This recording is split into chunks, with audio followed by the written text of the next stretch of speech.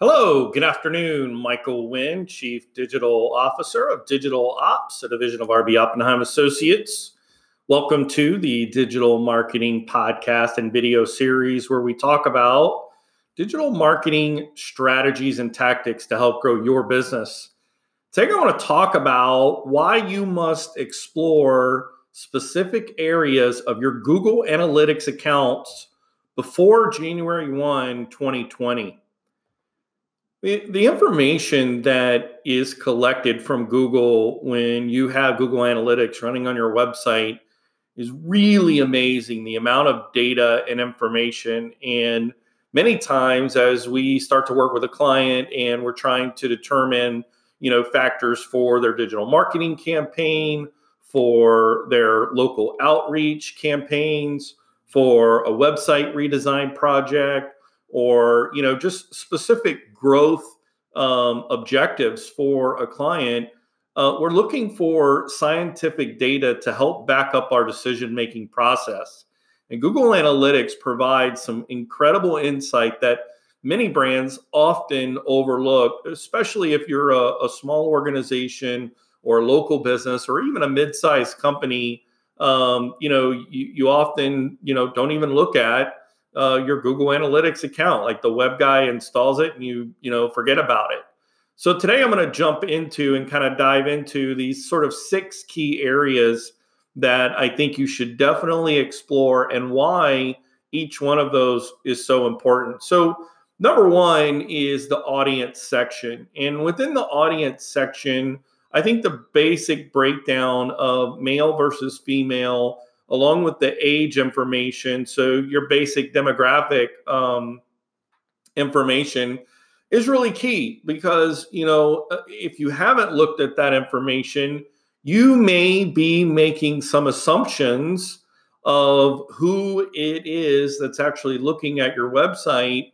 And if you're making incorrect assumptions and you're deploying those assumptions into your marketing campaigns, you could be making a big mistake, or you may be saying the wrong message in the wrong way and not reaching the people that you really want. So going into and drilling down inside of the audience section of your Google Analytics can really provide you with some great information. Number 2 is the interest section. Now, one thing about the interest section is that it doesn't automatically get activated. It's actually a fairly new functionality of Google Analytics. When I say new, it's within the last couple of years.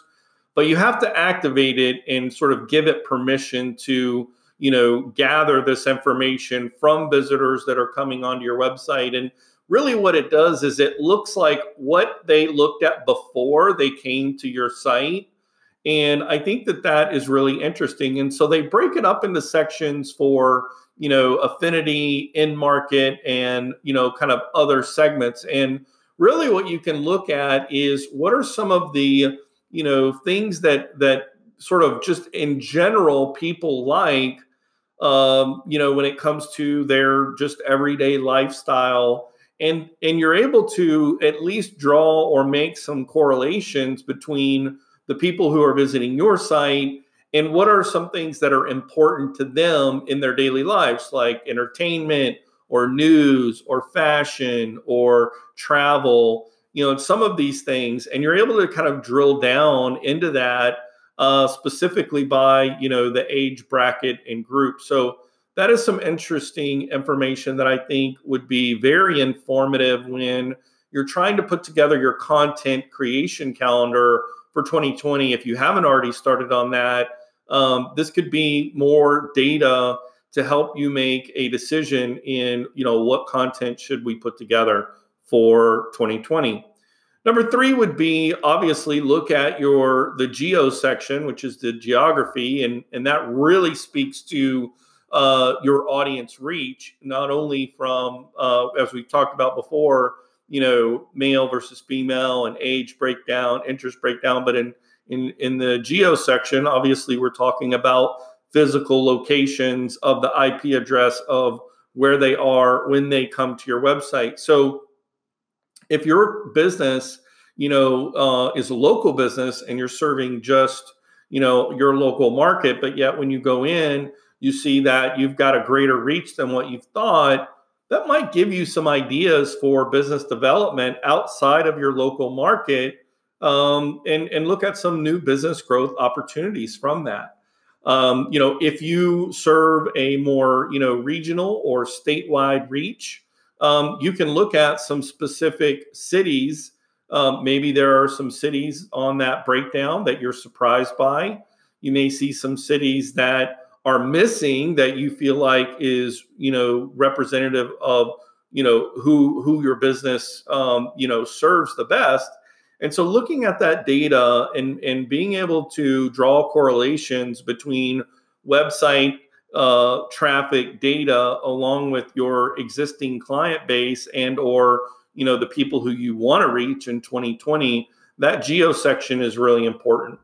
Number 4 would be, and this is a really interesting one, the label is actually called mobile, but when you click on it, it gives you a breakdown of desktop visitors versus mobile visitors versus tablet visitors.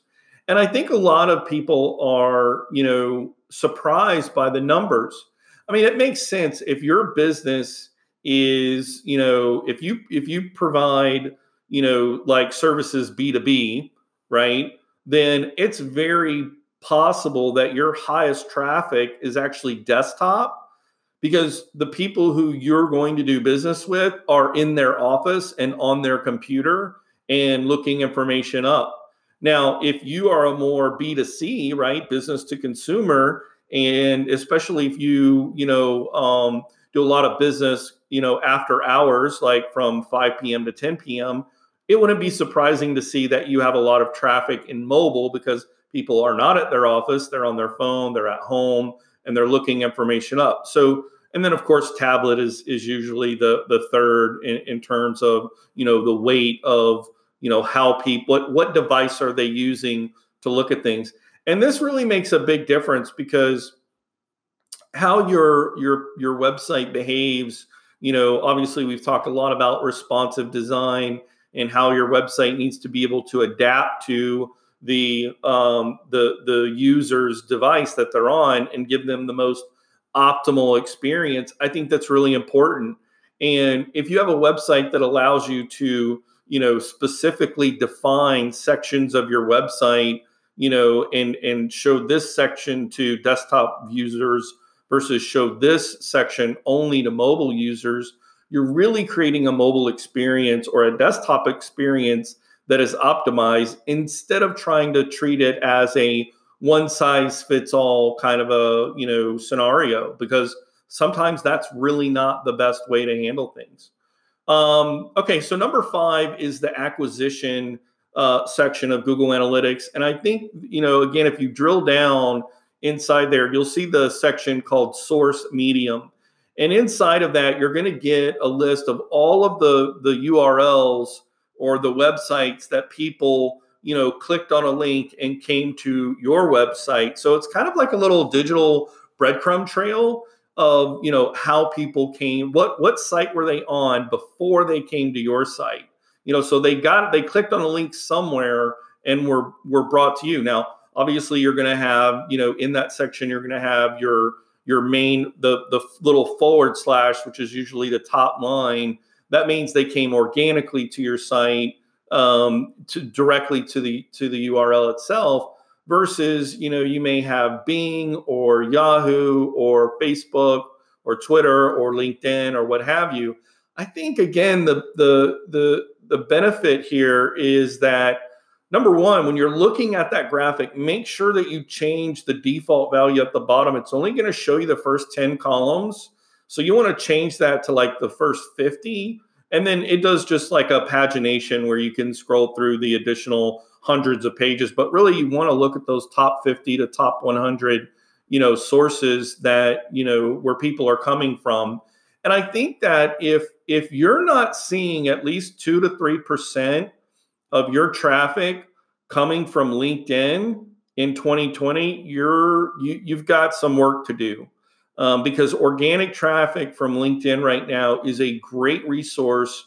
It's essentially free marketing and it's really has some significant organic traffic. So if you're posting your blog post or your news briefs or specific content from your website onto LinkedIn, and if you haven't done that in 2019, I strongly encourage you to do that in 2020.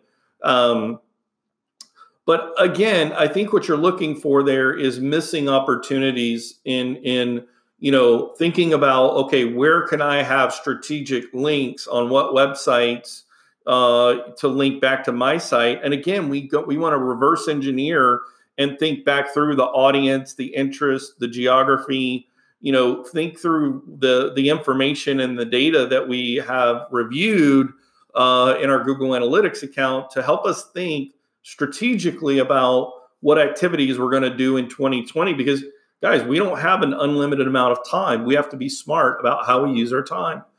And then lastly is the behavior section. I think this is probably the best section of data and information that you can get from your Google Analytics. So once you drill down into the behavior, you're going to see a label called site content. And within that, there is all pages. And then what you can do is, again, it will give you a list, and make sure that you set the date ranges when you're viewing this information.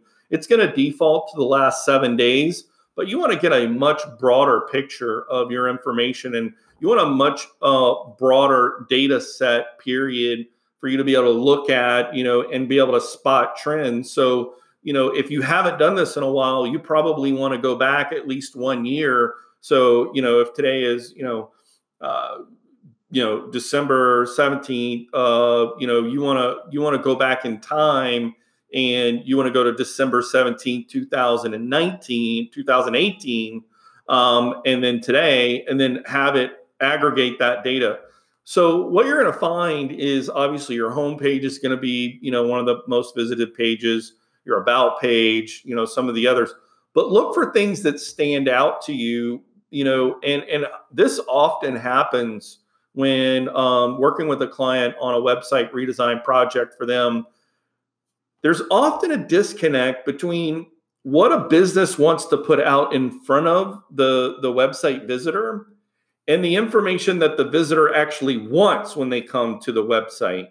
And often those two things, there needs to be some type of compromise, because if the organization only puts out what's most important, like what they want to tell their end users, it becomes very frustrating sometimes for a website visitor. Like if I'm coming to your website and I'm looking for your job listings, and you've got them not even a link on the homepage, but they're buried like 2 links down off the navigation bar, and it's hard for me to find that, I'll just go somewhere else. I'll just find another company or another association or another organization where I can get the information that I'm looking for, quickly, because again, we don't have an unlimited amount of time.